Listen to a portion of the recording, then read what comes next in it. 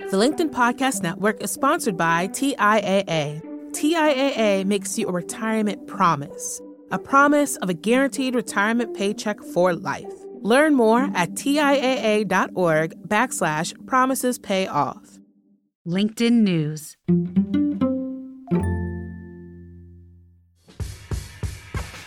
I'm Dan Roth, LinkedIn's editor-in-chief, and I have this video series called This Is Working, where we sit down with leaders and talk about the things they have learned in their career, how they manage themselves, what they do to stay productive, and what they've succeeded with. And then after each interview is done, my colleague Nina Melendez and I sit down in the studio and talk about what we've learned from those interviews.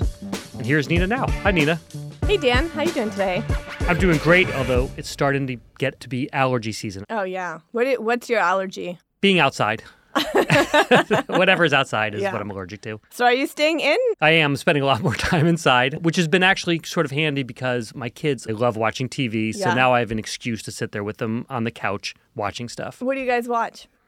My youngest has gotten very into The Simpsons. And I love The Simpsons. It's so good. And now we're sort of rewatching. I mean, for me, it's rewatching. For him, it's watching for the first time. Are you watching old episodes or are you watching new ones? No, we have like very specific seasons we're watching. Nice. Yeah. And do the jokes still hold?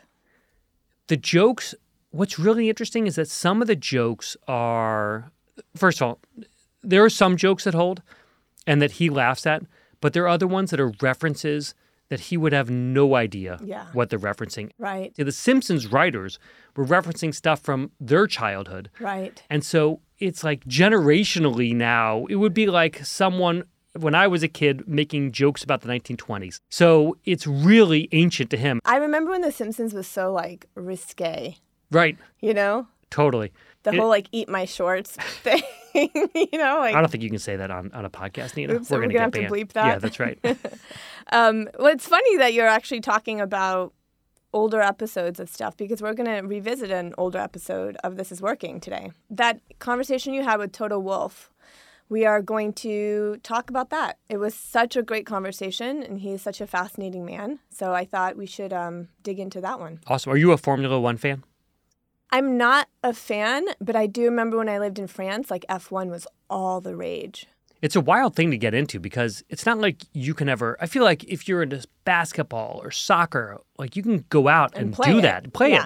So I don't know, I've never been into Formula One, and until that Netflix series started, and then all of my friends were suddenly talking about Formula One. Mm-hmm. And then Toto Wolff's people came to us and said, he's going to be in New York, and would you want to sit down with him? So we should probably explain who he is. Yeah. He's an Austrian billionaire. He's a motorsport executive, investor, and he used to race as well. He holds a 33% stake in the Mercedes-AMG Petronas F1 team. And Toto is not just a super successful billionaire, but he's someone who had to kind of grow into this role. He had a pretty traumatic childhood, a real lack of resources. His dad died when he was young. And you talked about his driving career. It makes it sound like he was a successful driver. He really wasn't at all. Yeah. He actually visited Harvard to teach a case study to MBA students because of just his leadership style, which has worked so well. And it was a discussion on high-performance leadership and organizational culture. So he really knows what he's talking about. It was the Harvard Business Review case study of Toto that really made me want to sit down with this guy. I mean, how he manages his F1 team, why the CEO of F1 calls him the best principal in the business. I went from getting into the sport through the business of the sport. And now I find it totally fascinating. And the Mercedes team is someone I'm definitely cheering for.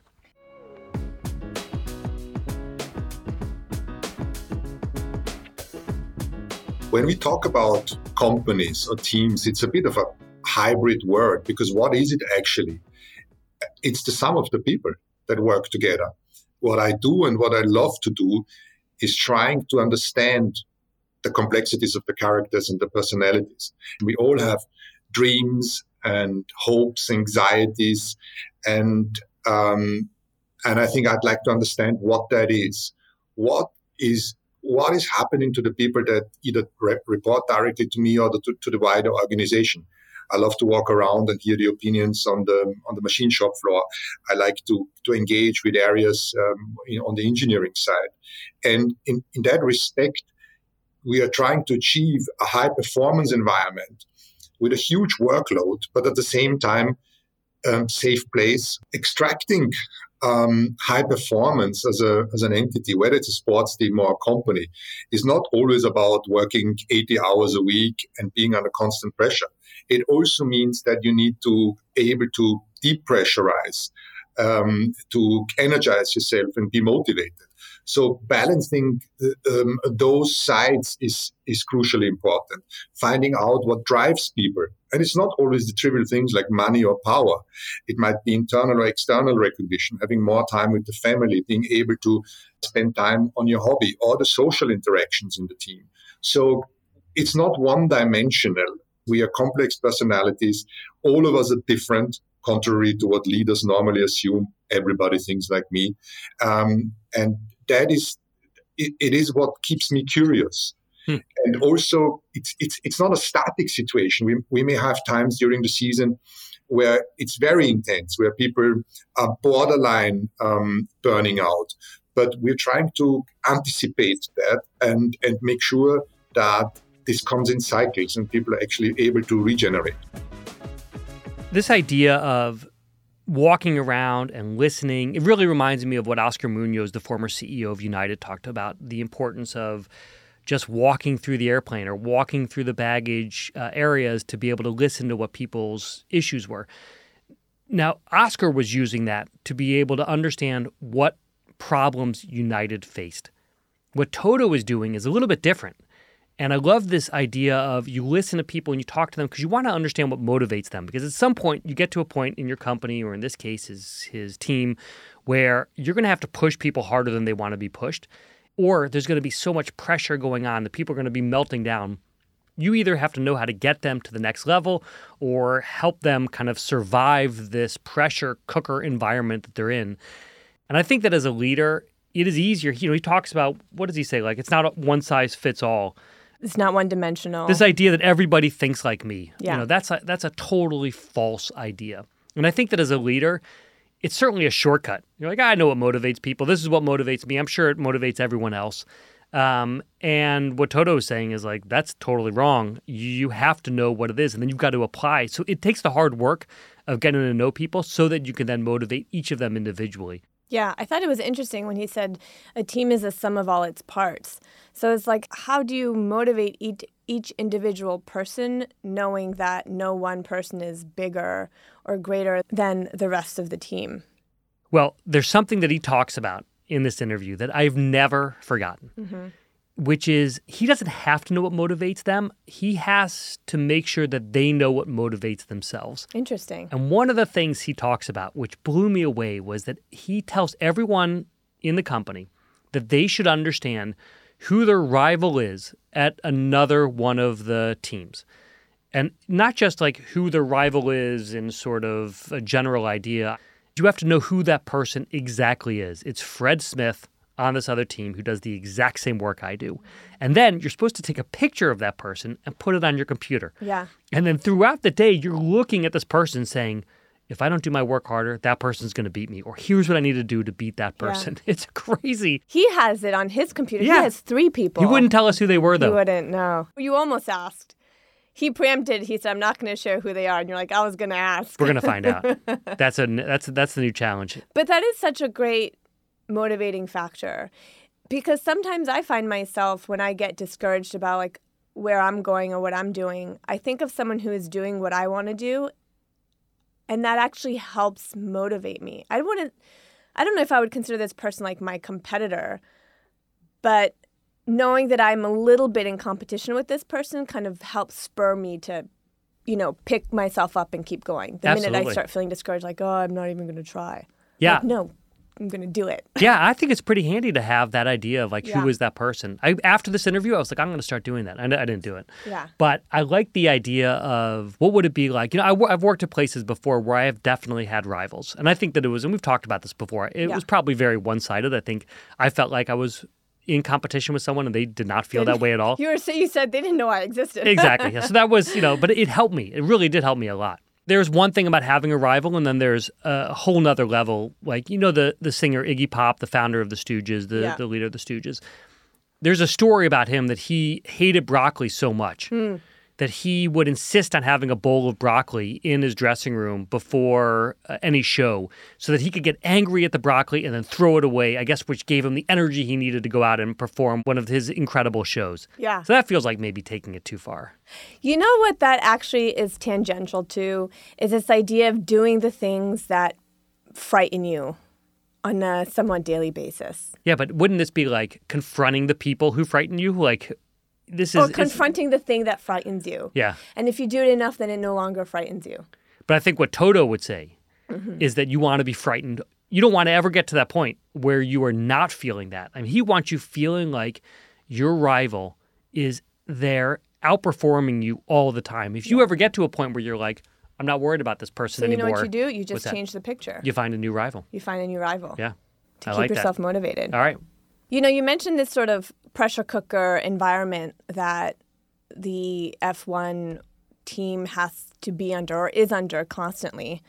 And a couple years ago, one of the principals, Franz Toast, had said that, there were people that were complaining that 23 races were happening. And he said, look, if you don't like these many races, then people should just go. Meaning if the employees weren't happy, they should just go. And there's this kind of like, hey, if you can't take the heat, get out of the kitchen type of mentality sometimes that leaders have.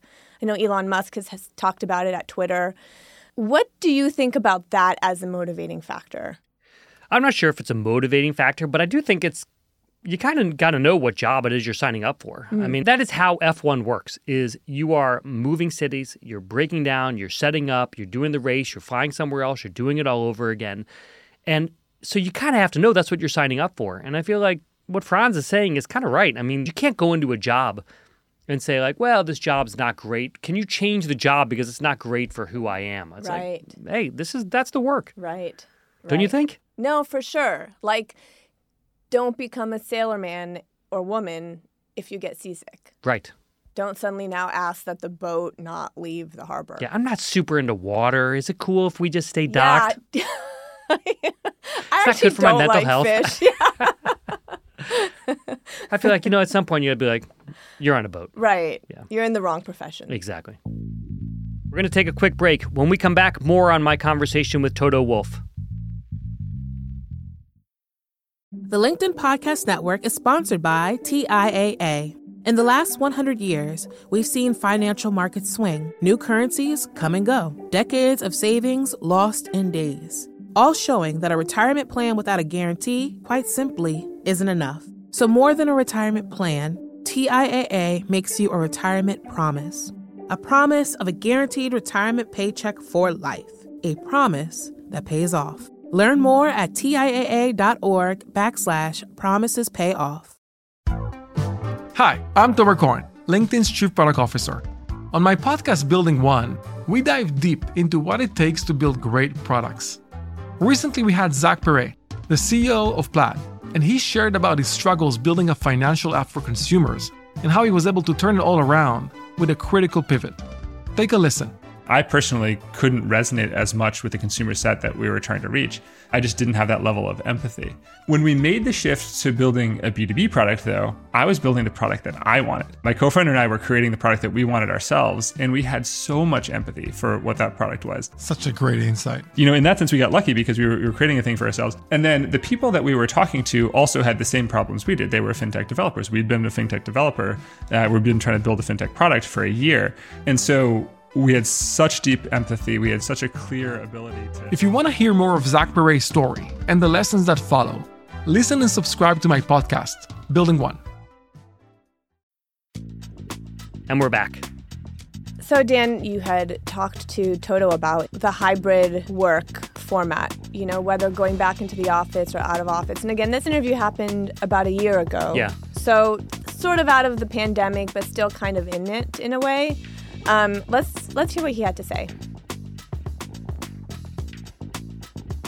Obviously, we are competing for the best talent, and you need to figure out, if you can, what is the framework and the environment that we need to create for talent to grow, to prosper. And again, this is very individual. And I think for every department, it is different. And we are trying to empower our heads of department to take decisions for their staff based on the individual and their needs. Obviously, we can do that with an organization of 2,000 people much easier than a multinational global company.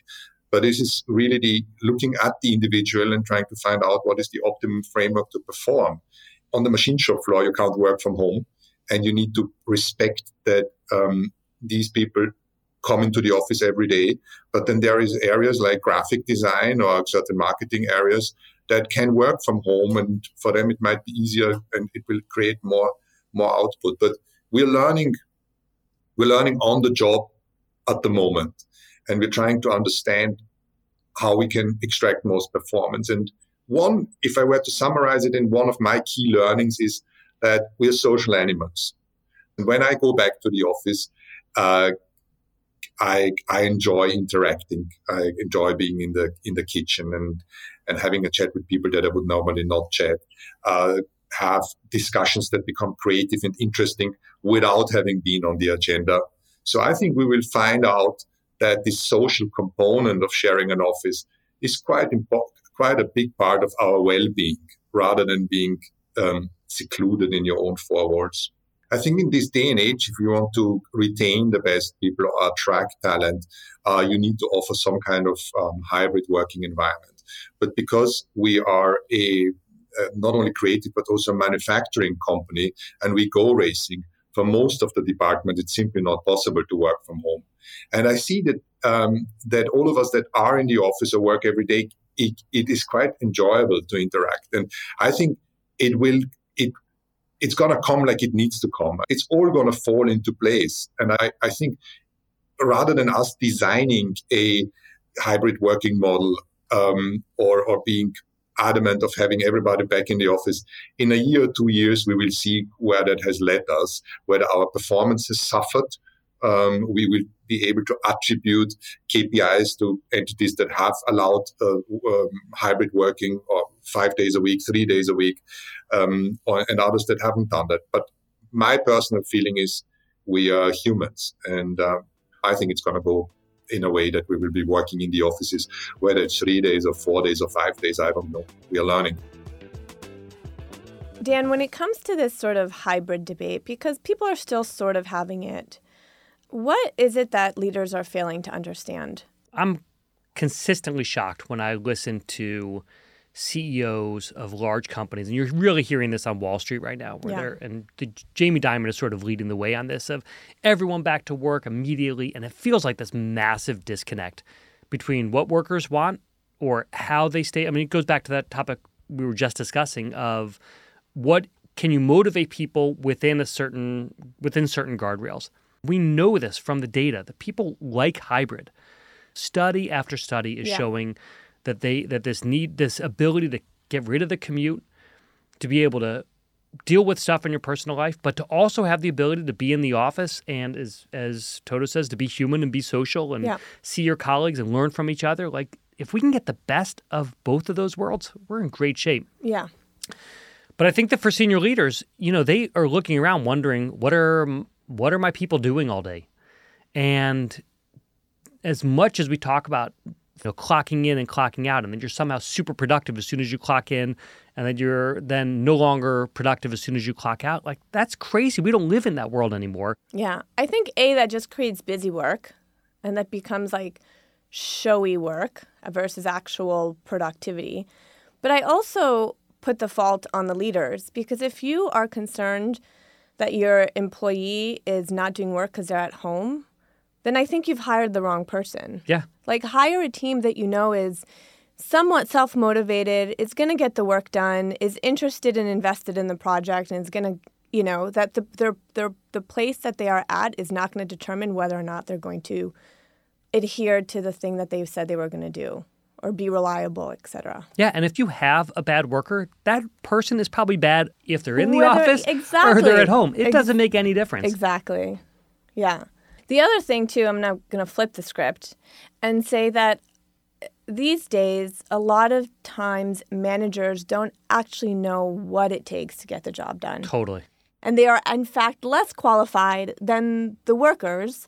They've somehow managed, they're great maybe at politics, or they're in a position where they can manage, but they don't know how to do as well. And so for that, I can see how people working remote is frustrating for them, or even causes a little bit of anxiety, because if you don't know what it takes to get the work done, then maybe you're like, why is Joe Schmo taking forever to write an email? Yeah. Why is Joe Schmo not answering as quickly? It's like, well, you don't know that, in fact, to do this thing, I have to do 5 other things before it and 3 other things after it in order to actually get the work done. Totally. These must be very trying times for micromanagers. Oh, I mean, Can you imagine if you're a micromanager? The office is a great place. It is your ideal home. You can walk and look over people's shoulders and say, why are you doing this? Do this instead. And now they're at home and you have no idea what they're doing. But being a micromanager is so terrible for exactly what you're describing. You can't know what everyone is doing. There is no point in knowing. As long as people, and Toto talks about this idea of knowing what you're trying to accomplish, of knowing what the KPIs are that you measure success, and then knowing how to keep people motivated. I feel like if you can do those 3 things, then you're in great shape. Then people are doing what it takes intrinsically to be able to move the company forward. And then you as a manager, your job, you as a senior leader, your job is to just set that goal. So Dan, during your interview with Toto, you had asked him about his upbringing and how it really motivated him to success, which I absolutely loved. And just for context for our listeners, Toto's father was diagnosed with brain cancer when Toto was 8, and then he died when Toto was 15. And they didn't have a ton of money in the household. I don't think they were destitute per se, but there was a little bit of financial struggle there. And it really played a role in his search for success. Let's take a listen. It is important to acknowledge that each of us has their history, and all of us suffered in some kind of way. There's much worse than what I had to go through. But clearly, my situation as a boy and as a growing up teenager is that if you're being raised in an environment where you see money and you see wealth, but you don't have it, it's just right in front of your eyes every single day, and you just see the difference. And it was humiliating for me, different to when you're growing up in an environment where your peers are just like you, whether it is money or no money. But for me, that was very hard when I was young, and it's certainly still a driving factor. I believe that some degree of trauma or humiliation can be quite a driving factor in your upbringing. But at least it was with me. But I'd hope I can provide an environment for my family and my children that where this is not necessary, and it's not a must. There's plenty of very successful people out there in their own businesses. They've had a really nice family environment when they grew up, a safe environment, and they're still happy and successful in their own way. So there is not a blueprint how it should be, but with me, it was, and it still is, a drive. I think when I look at my own career, I tried to be a racing driver, but with not the necessary funding to make it into go-karts and then into junior single-seater series. It is very difficult. And I realized that it was a moment where it was important for me to understand from my later life, you need to be able to assess your own capability, and you need to be brutally honest with yourself. Am I good enough for what I want to achieve or not? And I think I could have made it into Formula One, but I saw that there's maybe a little difference between how I drove a car and all the others. And then because of a lack of sponsorship, that door closed of a driving career, and another one opened in banking, and then another one opened in venture capital in the late 90s. And so every part of my career was important to bring me where I am today. I really try to encourage young people today, and I do it with my kids as well, to say just let it pan out. But if you're doing something, then you may as well be doing it right and give it all you have. If that is not for you, then another door will open. So one thing I really liked was just how he was very open about being around wealth and not having it yourself, and how that was such a motivating factor for him, and how that pushed him to do so well. And this idea of like coming from want can really be such a huge factor in how well people do. And I think of that a lot with Ginny Rometty, who had a similar story of coming from want. Yeah. And ended up being so successful. Ginny Rometty, the former CEO of IBM, she talked a lot about what it was like to grow up not having really anything. Her father had left her and her siblings and her mother, and they had to make their own way, and that really gave her the kind of spirit and